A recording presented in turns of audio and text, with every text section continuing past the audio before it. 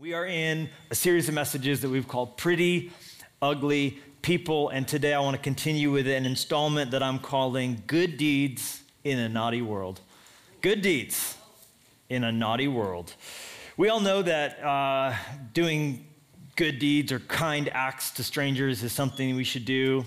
We all know that paying it forward is a better way to live than always wanting to take. We know that to choose random acts of kindness is a beautiful way to live. And I think deep down we all aspire to and want to live our lives out in a way that is wonderful, that people are like impacted by it. And I think we know that that's good for us to do for others. But what's amazing to realize is that it's also a better way to live for you. And that people who are kind by nature end up living longer and end up being healthier. It's good for your body. And also, you end up just being a happier person, a more enjoyable person. One study I recently came across found that if you are able to do 5 kind things a week, now that shouldn't be too hard, there's like 7 days, right? If you're able to just do five kind, it means you get 2 days off, right? 5 days out of the week, you do something kind for somebody. Pay for the person behind you in, the drive-thru after you check to see what they got. I'm going to be kind within reason, it's like, right? They got what? Dang it, one of everything. All right, perfect. Well, I was just kidding about that. But the study found that you'll be 41% happier. They had a group of people who went out and they have to, for a period of time, do just 5 things a week that were just nice for someone without wanting anything back for it or any attention for it. And they found, however they were able to determine this, that those people felt a boost of happiness as much as 41% on average in their daily lives. So I think we get it, right? No one needs to hey, do kind things sermon, right? It's like that. Is that a sermon? That's the sermon? Got it. Be nice. Yes, my mother told me that a few times. That's really hard. So here's the question. What about when kindness seems crazy? What about when kindness feels unwarranted and feels wrong? The real question that I'm asking is, how do we deal with difficult people without becoming ugly ourselves? How can we remain pretty when we have to do life with people who are anything but? And a perfect person to answer this question for us is none other than King David. In 1 Samuel 18, we're going to see a part of his story. We know David's story, but this is a chapter that really began to expose him to unwarranted, unfair treatment and difficult circumstances in his life that came as a result of him trying to be kind, trying to live beautifully. Here's what we read in 1 Samuel 18. After David had finished talking with Saul, he met Jonathan, the king's son. There was an immediate bond between them, for Jonathan loved David. From that day on, Saul kept David with him and wouldn't let him return home. And Jonathan made a solemn pact with David because he loved him as he loved himself. Jonathan sealed the pact by taking off his robe and giving it to David, together with his tunic, sword, bow, and belt. Whatever Saul asked David to do, David did it successfully. So Saul made him a commander over the men of war, an appointment that was welcomed by the people and Saul's officers alike. When the victorious Israelite army was returning home after David had killed the Philistine, women from all the towns of Israel came out to meet King Saul. They sang and danced for joy with tambourines and cymbals. This was their song: Saul has killed his thousands, and David his 10,000s. This made Saul very angry. What's this? He said. They credit David with 10,000s and me with only thousands. Next, they'll be making him their king. So from that time on, Saul kept a jealous eye on David. The very next day, a tormenting spirit from God overwhelmed Saul, and he began to rave in his house like a madman. David was playing the harp as he did each day, but Saul had a spear in his hand, and he suddenly hurled it at David, intending to pin him to the wall. but David escaped him twice. Saul was then afraid of David, for the Lord was with David and had turned away from Saul. Finally, Saul sent him away and appointed him commander over 1,000 men. And David faithfully led his troops into battle. Now notice this, David continued to succeed in everything he did, for the Lord was with him. Everybody's talking about the royal family at the moment because of Harry and Meghan's decision to step away from royal family duties at the upper levels. Now, I'm kind of with Jim Gaffigan on the whole tracking with the royal family thing. He talks about how in America we love gossip, we love celebrity news, we love who Brad Pitt's with and what Tom Cruise is doing on Oprah's couch, and we love that. And he calls that eating McDonald's, right? He says no one's proud of eating McDonald's, but when we read those sorts of things, it's basically the same thing as McDonald's. And he says, and if you follow the news of the royal family, that's Burger King. So I'm a little bit with him on that. So a little, but I couldn't help but notice that it's been splashed across the news and the headlines. They're moving to Malibu. And quite frankly, the weather in England versus the weather in Malibu, I get their decision. But it's been funny to watch this play out. That as they step away with their foundation and whatever they do, that they can't bring the word royal with them. Have you been seeing this? Right? They get to still be the Duke and the Duchess of Sussex, like that's okay, but they just can't use His Royal Highness and Her Royal Highness in front of their name. They're still royalty. He's still sixth in the line to the throne, which like if I was like second, maybe in line, like stick around, but it's like I'm with him. Get off to Malibu. Call me if you need me. I'll be surfing. But he's like, I'm sixth in the line. It would take a lot of people dying. So, we're peacing out. But he's like, okay, great. You want to go though? You want to not have the bad British weather and the bad British food? You want to go? You can't take your royal, highness title with you. So it's just so funny to see this whole thing play out. You can't have your cake and eat it too, I guess is the moral of the story. Well, that's a couple deciding to step away from royalty. This here is David's shocking introduction to the royal family. As one of the perks of killing the giant Goliath was that he got to marry one of Saul's daughter, which I guess was a great idea until he started to see the family close up, as he now is stepping into the mansion in Jerusalem and realizing that it is not all it's cracked up to be. He's not exactly given, I guess you could say, the royal treatment. Now, this, of course, isn't all news to David because he has been serving Saul for a long time. I think a lot of us maybe don't even realize that before he killed Goliath, David had already had a relationship with Saul. And that's because, as we saw at the end of the passage, and I'm sure there was lots of parts and sections of the scripture that are like, wait, what exactly does that mean? Saul's dealing with a bad spirit from God, acting like a madman. David's playing his harp. Well, if we back up a little bit, Saul made a habit out of disobeying God.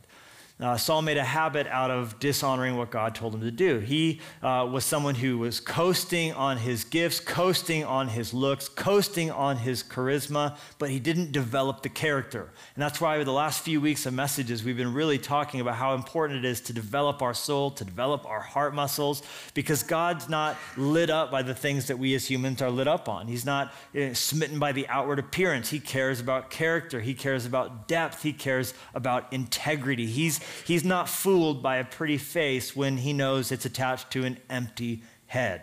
And so that was the story of Saul. And as a result, the blessings of God in his life began to diminish, and God's hand on his life began to diminish. And as the scripture eventually, and it's frightening, it says, God's spirit departed from Saul. Now, of course, that raises a lot of questions. Like, can a Christian who's been a Christian, cease to be a Christian? And will God take his Holy Spirit away from you? And we have to understand, first of all, that we're living in a different age of grace than they were then in the Old Testament. because there wasn't the cross yet, the Holy Spirit hadn't been given yet. And so when we talk about God's Holy Spirit, which by the way, if you're a Jesus follower, every follower of Jesus has access to the Holy Spirit of God to come upon you, to give you strength to do what you've been called to do, to give you power to live beautifully, to give you strength and self-control, to give you spiritual gifts and to allow you to do things you could never do on your own. Every single Jesus follower has. Come on, is anybody thankful that we have the Holy Spirit? That as we sing to God, as we surrender to God, as we ask, like, because well, how do I get the Holy Spirit? It's simple. You ask for it. Jesus said, my Father in my name will give you the Holy Spirit if you ask for him. Now, he already lives in you when you're a Christian. The moment you get saved, the Spirit comes to live in you. And then he's willing to come upon you and to even speak to you when you're about to make a bad decision. We preached a series of messages one time at the church called Rumble Strip, like because the Holy Spirit functions like those little dashes on the highway. Brr, brr, brr. Brr, brr, brr, trying to keep you out of the ditch, trying to keep you from a head-on collision, trying to keep you from messing yourself up. So the Holy Spirit has three relationships with the believer. He's with you to speak to you and warn you. He's also in you if Jesus is your Savior, but then he's willing to come upon you. And this aspect of relationship with the Holy Spirit is often neglected and often ignored, and we should never take it for granted because of what we're seeing in the Old Testament. Because in the Old Testament, only certain people got to have access to the Spirit like that, where he would come upon you and you would be able to use gifts and come upon you and it would just be evident that his hand was on your life. So we've been given what many people spent their whole lives wishing for and longing for, but never got to participate in the same way that we do. Jesus, in fact, put it this way: better men than you long to see what you get to see. Better men than you, righteous women, and amazing, godly, gifted people never got to have the relationship with me through my Spirit like you do today. So never take that for granted. So Saul did. Saul was one of the rare few. Saul was one of the elite that got to have the Spirit come upon him like we do today. It wasn't predictable or controllable. Some people got it, some people didn't back then. And Saul was one who did, and man, he took it for granted. And he thought it was always going to be there. And he thought, worst of all, that it was because of him, that he was so great that God chose him. He was so smart that God chose him. Now, you have to understand, Saul was tall and good looking. He was king material. When you saw him, you're like, that guy should be king. That guy is amazing. That guy is so good. Like, have you been around someone who's so good looking or so just physically fit that you just feel self-conscious even being in their presence? Right? You're like, no, I don't. Because I'm the one who feels that way. Okay, great. That's amazing for you. The rest of us mere mortals, right? If you're just around somebody, man, you are just really good looking. You are just really fit. You have all your abs. It's amazing. They're not covered with any winter insulation. It's unbelievable. And it's an interesting thing. That was how Saul was. He stood head and shoulders above every other person. He was king material. He was pretty, but also at the same time ugly, because he thought he was entitled because God called him to do whatever he wanted to do. And God would tell him to do stuff, and he would cut corners and, kind of play in the shady gray area territory, and eventually it caught up to him. And God warned him and warned him and warned him, and then finally God said, look, I'm going to take the kingdom from you and give it to someone better than you. I'm going to raise up someone who will follow me with his whole heart. Not just his face and his looks and enjoy the perks, but actually follow me authentically. And so that's what we're seeing happen. And as that happened, Saul deteriorated. Saul just started decaying from the inside out. And we're warned that this can happen to any one of us. And how does it happen? It happens through envy. It happens through envy. In fact, Proverbs 14:30 says, and I love this verse, a tranquil heart gives life to your flesh, but envy makes the bones rot. A tranquil heart, a heart at peace.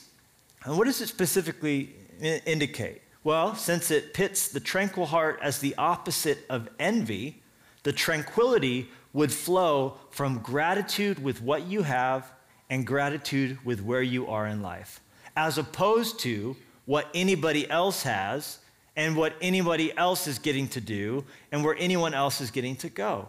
A tranquil heart is like water that's at rest, that's not churned up with, I wish I had what someone else had. It's not, because the tranquility of a spirit that says, I'm content, God, I have more than I deserve.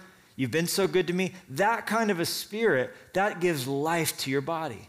That actually causes you to feel a great sense of peace and you're able to actually enjoy your life. But what does envy do? Envy rots the bones. I was listening to a sermon this week on envy because, it's one of those things you don't hear a whole lot about, and you don't hear or think a lot about it, and yet it is responsible for so much evil. That's what Aristotle said. It's responsible for so much of the other sins that we commit, just envy. Like, I deserve, and I have, and why did she get that, and why does he have that? And, it's not just an issue of I want what you have. It's I don't think you should have it. And there's also the opposite side of envy, which is to rejoice when someone falls, to rejoice in iniquity, which the Bible says love would never cause you to rejoice in iniquity. But there can almost be this like smug satisfaction when you hear of, the juicy news of someone who did this or got caught in this or lost this opportunity, and almost is like, well, I always knew like almost like this like rejoicing. The Bible says that we're to weep with those who weep and rejoice with those who rejoice. But when you have an envious, rotten to the bone spirit inside of you, you're almost taking pleasure in someone else falling, but weeping when they rejoice, because it's an accomplishment you wish you had, a blessing that you wish you were given, a raise that you think that you merited more than they did. And what that really does is it causes you just to always have just a sickness. And that's what we see in Saul. He began to lose visibly what God had promised to him, and that ultimately would go to someone else, but he was envious of the fact that he could clearly see that this guy was David, that David was the one that God had picked. Now, interestingly enough, they were connected. Far before God ever revealed to anybody or before that Saul would ever know that David was going to be king next, he began to have these horrible moods brought on by his sickness, his lack of health inside of his bones because of his envious life. And so his attendant said, hey, maybe we should bring a musician and they could play and it would soothe you. And so the command went out, find the best harp player in the land. Now, what's amazing about that is that word began to spread about this, and the name that everybody had on their lips as a recommendation was David. Isn't that so funny? Long before he's a giant killer, long before he's an epic warrior and an amazing king, even before we know about his ridiculous accomplishments as a shepherd, this guy was just like a dedicated harp player. What does that mean? That means long hours of practice. That means dedication at learning the scales and the notes and playing till he had developed calluses and the ability to not have to look down, but actually know. He became, the Bible actually goes to graphic detail to say that he was the best player around. Look at the story. It says this. They suggested, Saul, let's get a harp player. Verse 17, 1 Samuel 16, well, find me someone who plays well. I don't want them tripping all over the chords, playing bad notes. That'll just make me angrier. Verse 18, one of the servants said to Saul, one of Jesse's sons from Bethlehem is a talented harp player. Not only that, but he's also a brave warrior, a man of war, and has good judgment. He is also a fine-looking young man, and the Lord is with him. Great resume. So Saul sent messengers to Jesse to say, send your son David the shepherd. Jesse responded by sending David to Saul along with a young goat, a donkey loaded with bread, and a wineskin full of wine. So David went to Saul and began serving him. Saul loved David very much, and David became his armor bearer. Then Saul sent word to Jesse saying, please let David remain in my service, for I am very pleased with him. And whenever he experienced a tormenting spirit from God that troubled him, David would play the harp, then Saul would feel better, and the tormenting spirit would go away. So this began a period of David's life where he would come and go. He would spend some time with Saul, but then he would go back home when he needed to be a shepherd, and it was during one of those such visits back to home when he was taking care of the sheep that we know an animal attacked him and tried to get at the sheep, and he took care of the animal, took care of the bear, took care of the lion. And this sort of thing just was amazing to know he's in a privileged position as the king's armor bearer, but he's also being super faithful back at home with his normal responsibility. He didn't let those things slip. Now, you have to remember, he has already been anointed by God to be the next king. No one knows about it except for the prophet Samuel, who came to his house one day And basically, it was like The Bachelor, except much less making out. It was like all these guys lined up, and or I guess The Bachelorette. All these guys lined up, his brothers lined up, and Samuel said, God's going to pick one of you to be king. The Lord told me to come to Jesse's house. And when he saw David's oldest brother, Samuel's inner dialogue is recorded in Scripture. And goes, this guy's definitely the king. He's beautiful. And God goes, bro, do you remember what just happened with Saul? Don't pick based on externals. I've rejected him. He's not king material. And neither is Tweedledee and Tweedledum and Tweedledummer, right? And so Samuel goes, do you have any more sons? And his dad goes, well, I got one more, but he's out taking care of the sheep. He says, get him. We're not eating until he comes. No one's eating any brisket until he gets here. And so they go out and get David, and David comes, and God says, this is the one. This is the one that I've picked. So he's already had an oil poured over his head. You're going to be king one day. Now, it would be a long time before he gets to be king. And what's his immediate response? Dad, are we done here? The sheep need to be fed.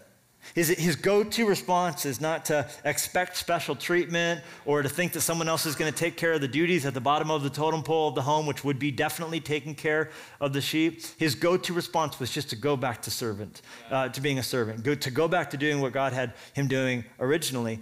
And then he would have to also split time with the palace and go back there, but he's faithful at home. And he would deal with his brother's criticism when he comes to serve them, bringing them dinner. Literally had demeaning. He's supposed to be the next king, and his dad's like, go bring him some food. And so he's coming to bring them food, and they're like, oh, why'd you come? You just came to watch the battle. You're not taking care. And he just let that kind of glance off of him. And then after he kills Goliath, which is amazing, right? No one asked him to do that. He's like, this guy's making fun of God. You guys gonna let anybody? You're gonna fight him? No? Everyone's like, oh, I just got a text I gotta respond to. Okay. How about you, Saul? You're head and shoulders above everybody? Oh, I got a stiff neck. I would kill him, but my neck's been hurting. And David says, fine. And he grabs his slingshot. You know the story. He goes out there, 5 smooth stones. You're like, why 5? Did he think he was going to miss? No, he killed him on the first shot. He's a great shot. He knew that Goliath had 4 other brothers, and he was going to take care of them down the road. By the way, that's what happens. He takes care of all Goliath's brothers ultimately. So I love it. He's got one for Goliath, but he's taking care of his bros too. He knows they're going to be mad as well when they come. And he takes care of this giant, and he's celebrated, and he's honored, and yet he still shows up in Saul's bedroom when he needs the harp played for his bad moods.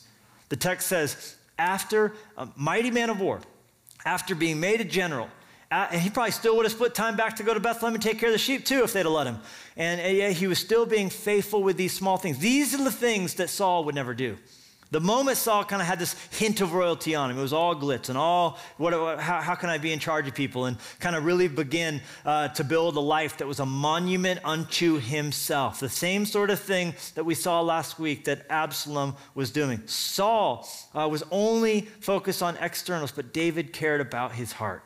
David knew the small things that no one sees were the things that ultimately were going to keep him strong and make him be able to withstand successfully the bigger temptations that would come on most occasions. And so that's what David did. But what's interesting is, in response to his constant faithfulness, constant kindness, you show me one harsh thing he ever did to Saul, one negative thing he ever did. Never in any circumstance do we see David speaking ill of Saul, dishonoring Saul, being treacherous, or even defiant, or even having a bad attitude day. He takes care of Saul's giants, takes care of Saul's daughter, best friends with Saul's son, will not tolerate a negative word to be spoken about King Saul in his audience, and plays the harp skillfully when Saul has nightmares. And Saul's response is to try and pin him to the wall twice, which are just 2 of the 6 murder attempts that he will specifically make on David's life, not to count chasing him around the country for nearly a decade. So if I'm David, I understand when animals attack me. I even can kind of understand when my brothers criticize me. And I definitely understand when the 9-foot-tall, ugly giant tries to kill me. That's what they do. But if I'm David, what do you do when someone who loves you greatly treats you badly? Well, first of all, 5 takeaway truths. Don't be surprised. Don't be surprised when it happens. Don't be surprised when, in response to you trying to live beautifully, people act out against you. Don't be surprised. Why? Because it's a normative part of life in general. Life in general. What do I mean? I mean, it's a world where people are broken, and people's broken humanity comes out, and sometimes it has nothing to do with you. Sometimes you're dealing with people who, are just having a bad day, and I think sometimes it's easy to read into things. But sometimes it's just remember, like, people maybe just be having a headache. Like that person who was short with you or crabby or, was slighted you, they're at times be harsh, and sometimes it has nothing to do with you. It has everything to do with what they're dealing with. But then in specific, I think we need to remember that when we are being exalted, that attracts opposition. When God has his hand on your life and he's blessing you at work and maybe doors are opening that wouldn't have opened otherwise because you're just pouring yourself into it and you're praying. And I would just encourage you, before you go to work, give a prayer to God for wisdom. The Bible says if anyone lacks wisdom, let him ask of God. So what an incredible competitive advantage to have the wisdom of God coursing through you at work. To know how to navigate the difficulties of your boss's dynamic, to know how to serve in such a way with the right spirit. It's possible. I don't care. You're like, oh no, God isn't going to bless me. I work at Wendy's. God will bless you at Wendy's. Are you kidding me? And you just watch promotion. You just watch blessings. Why? Because when there's something different about you. When you here's a ragingly wild idea. Do what you say you're going to do, and you just watch as that sets you apart from so many people. Have a right heart, have a right spirit. Never talk behind people's back. Always do more than you say you're gonna do. Show up early and stay late and be kind and use your manners and be presentable. Don't dress for the job you have, dress for the job you want. When you just have that kind of a spirit about you, that's rare, that's in rare supply. So many people, they're not there and they make excuses and dishonest. So when you just live a life of integrity and kindness and you're professional and you think things through and you take the initiative and you come up with ideas and you don't care who gets the credit and you're not always pointing fingers and well, so-and-so did it, and you keep Altoids in your pocket or purse. I'm just telling you, when you just have a good breath and there's just a good breath about you and just an aroma let me tell you, when you live a life that it's clear that you just have God's breath on your life, his wind at your back and his wisdom in your heart. David, successful in everything he did. The Bible says that. He's just successful in anything he did. I need someone to take care of sheep. I can do that. Need someone to play some music for the king. Well, that's what David's do best. What are you talking about, right? He's like, well, I got 1,000 soldiers that need to be led into battle. I can do that. That giant's talking crap about God. I'm going to kill him. That's what I'm going to do, right? It says, David, show me something that David doesn't do well. We need donkey delivery to the palace with cheese and wine. I love donkeys. Come on, donkey, right? I just love that kind of heart. If you show up in your life with a donkey in your hand, a towel around your arm, nothing's too big, nothing's too small. Watch out, world. Watch out, world. And that's David. But when it starts working, the sharks start circling. When it starts working, the jealousy emerges. When you begin to be the favorite because you just simply did what you said you were going to do and set yourself apart from the rest who are showing up to work still intoxicated and, I need an hour before I can even get this day going, right? And on company time, doing other things, and just when you just live differently, there's going to be attack. Why? Jealousy.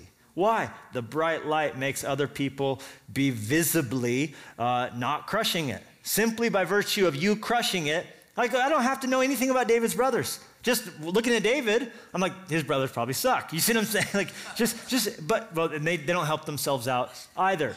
But the reality is, as you do this, what you have to know, don't be surprised.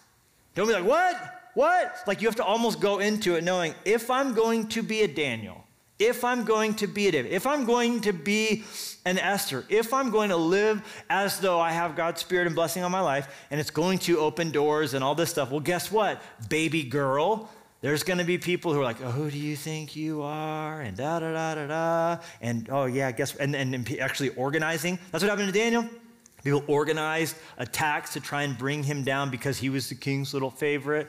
And so you have to know, like Peter says, dear friends, don't be surprised at these fiery trials you're going through as if something strange were happening to you. The more God does in your life, the more the enemy and other enemies will be attracted to you.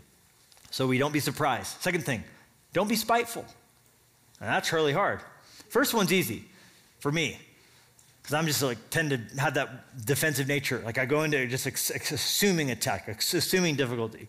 But then when it comes, it's really hard to not become spiteful by it, to not become retribution on my mind, to not start thinking about how to serve up some cold revenge, right? And to have that kind of mentality of getting even. But we must not, to quote Peter again, we must not return evil for evil or reviling for reviling, but on the contrary, blessing, knowing that you were called to this. I love that. You were called to this. To what? To not bite back, but to bless back, that you may inherit the blessing. Because how do we get a blessing? We give one. How do we get help? We give kindness. So he says, you've been called to this. Called to what? To receive blessings that come by not reviling when you feel like it, by not stinging when you have the opportunity, by not taking that knockout punch when you know you can. Because when you go down that road, there's only death. Confucius put it well, and I don't often get to quote him in my talk, so I'm really excited about this. He said, before you embark on a journey of revenge, dig 2 graves. There's a self-destructive nature to lashing out. So it may work, but even when it does, it will harm you. Especially when it's effective, it will take you out as well. I guess what I'm trying to say is for David to kill Saul, he would have become Saul. And life presented many opportunities for him to kill Saul. What did David have thrown at him 2 times in the king's bedroom? A spear. I think God has a sense of humor, because after David went on the run, and we'll talk about why he did that in a moment, God presented David with 2 different opportunities specifically where he had the chance to take Saul out and end this whole thing. And he knew that God wanted him to be king. So if I'm David rather, I'm thinking to myself, God wants me to be king, and he's presented me with a chance to take Saul out. Because David hid in these refuge areas, these mountainous areas, caves, like in Gedi and other places all over Israel. When we take a Fresh Life trip there eventually, and we all go to Israel, you'll get to see these places, okay? So it's amazing. You go into some of these caves, and you see where David hid. Well, Saul had thousands of people that he enlisted to be on his Dog the Bounty Hunter, crew to go and kill David, because the spear obviously was not working. And his third attempt to kill David actually involved, third and fourth and fifth involved the Philistines, where he sent David on impossible missions, suicide missions, and David would just win. All he does is win, right? All he does is win. And whenever he's in the building, everybody's hands go up, and they stay there.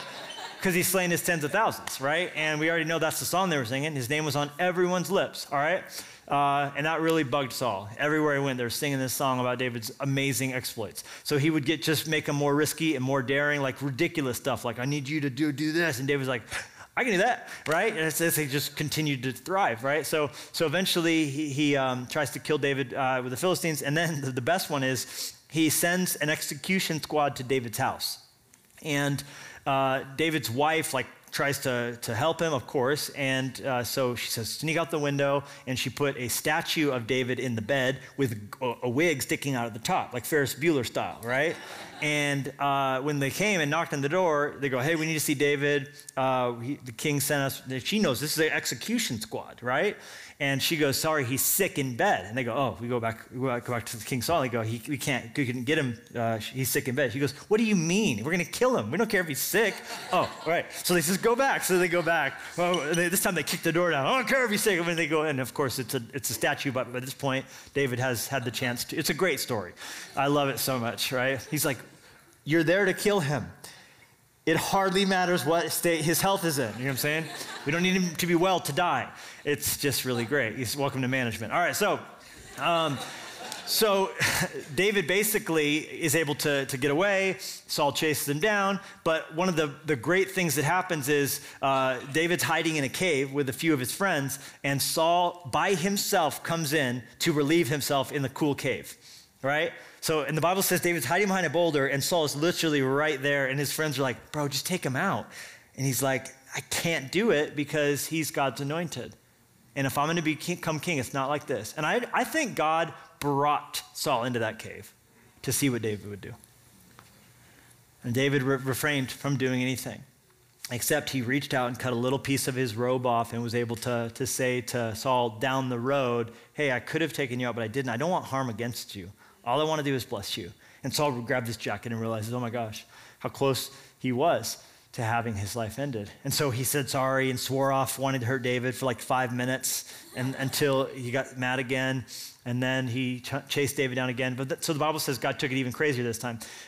God caused David and Saul to be in the same place at the same time and caused a deep sleep to fall over Saul. Same word that's used to describe Adam sleeping in the creation story. When Adam fell asleep and God brought Eve out of his rib. And this time David comes in and they're all out. They're all snoring all over each other. David's sleeping with his men Saul sleeping with his men in a circle, and his spear is by his head. And David's friend Abishai is with him, and Abishai goes, David, let me just grab that spear and pin him to the ground. And then he kind of brags. He goes, I will not need to strike twice. I will take him out. Because like if you or I try to kill someone with a spear, like,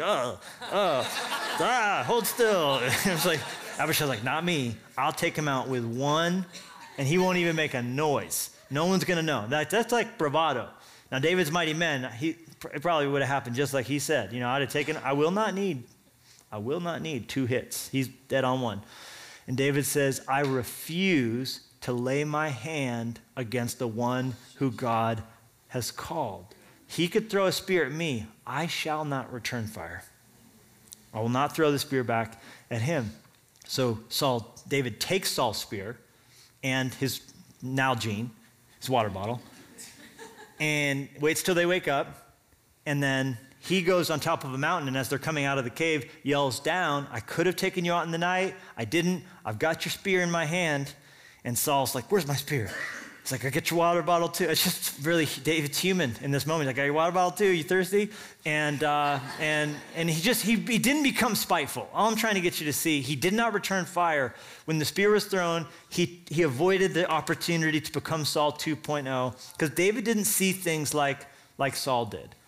David didn't see like Saul saw. All Saul saw, that's a tongue twister, pray for me, is what was in it for him. So even the song, you know, Saul has slain his thousands, but David has tens of thousands. You know what? He should have rejoiced. A good leader would rejoice at that math.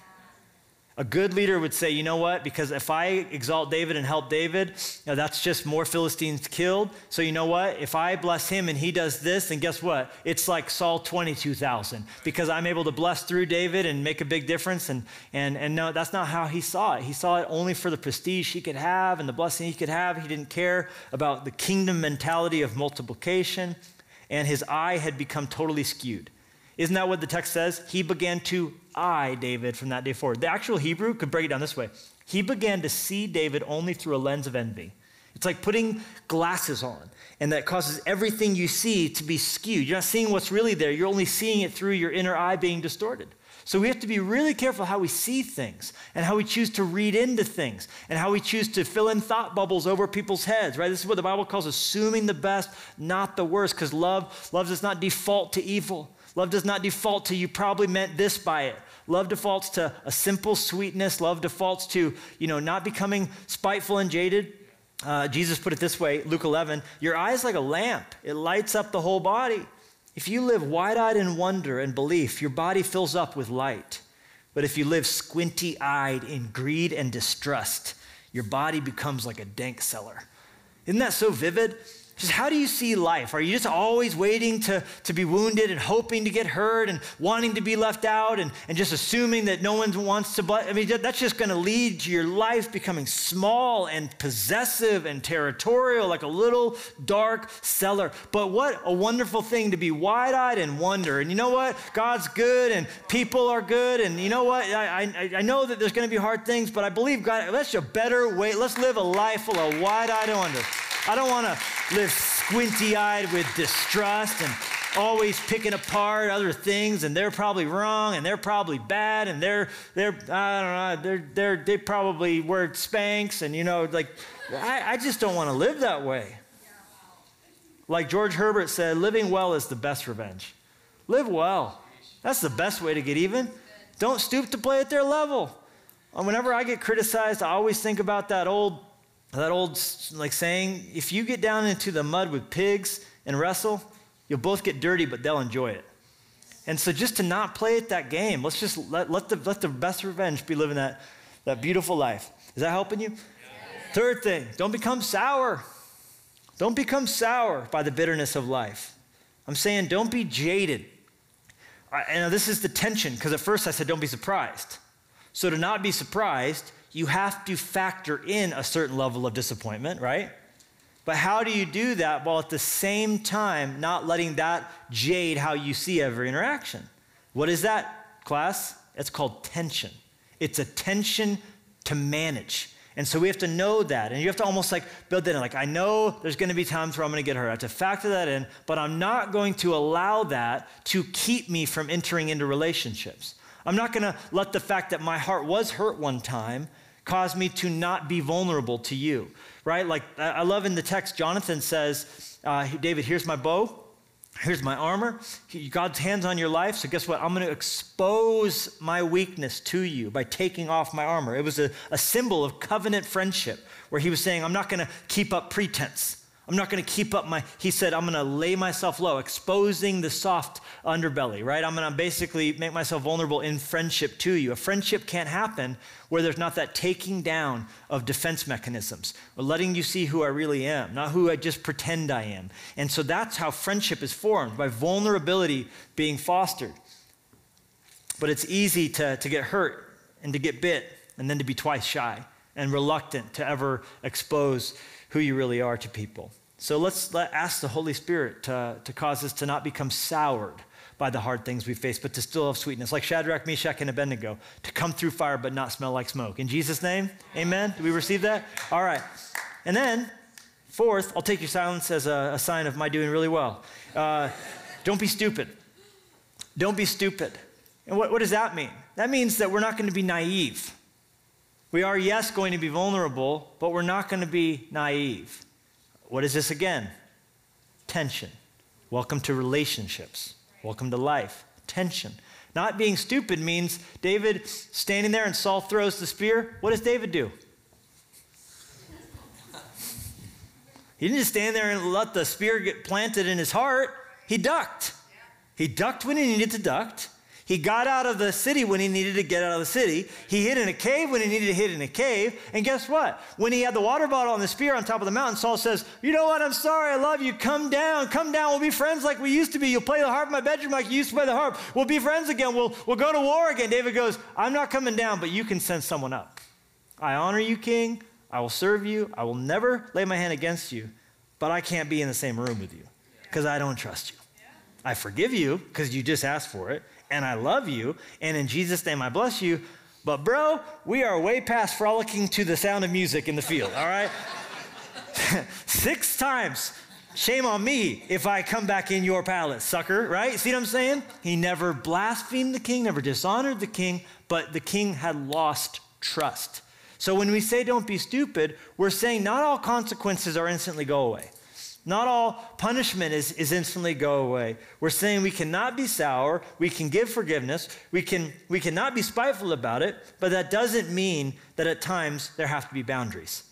It doesn't mean that at times there has to be a loving no that is said. It's not loving to allow someone to sin against you. And so there comes a time, and the Spirit will lead you, and good leadership in your life will steer you in making those difficult decisions. All right, and good counsel. All right, lastly, and we're going to end with this thought. I've just loved preaching this so much. This has just been the funnest message. Don't stop. Don't stop, which is what I'm sure you're saying as I tell you I'm almost done. You're saying, don't stop. Just keep preaching. We like it so much. That's why we're just sitting here quietly. No, it's good. It's good. It's fine. No, it's good. Worked all week on it. It's okay. Don't stop. And what I mean by that is I love that David never just gives up. Well, fine then, you know? Is this how you treat your friends, God? Right? Oh, you anoint me with oil and then I almost get killed by the guy who I'm supposed to come into his office afterwards and do this job? And you know, but there's never a trace of that on David. There's never a sense of, you know what, God calls someone else. There's never a sense of, just too hard, I give up. In his life, there's just this continual willingness to keep showing up, all the way to the end. So everything David did, bless God, and David just continued to do it and continued to succeed and just continued to show up. Show up in relationships, show up for Jonathan as best as he could, show up for Saul. And you really see that there was no envy in David because envy ultimately, as it starts out, it weeps when they rejoice, but it ends with rejoicing when they weep. But when Saul ultimately is killed, David's response is to weep. He says, how the mighty have fallen. There's no sense of, I saw it coming. He got what he deserved. There's a weakness. There's a brokenness in David's heart because he really did love Saul and he really did love Jonathan. And he didn't stop following God's call. No matter what it cost him, no matter how hard it was for him, even when his own son rose up against him, he didn't stop. And you know what? Those good deeds, they made a difference. As William Shakespeare put it in The Merchant of Venice, how far that little candle throws its beams, so shines a good deed, even in a naughty world. So we live in an era when there's going to be hard pushback to the beautiful things God's called us to do. I say, we do those good things anyway. Yeah. Amen?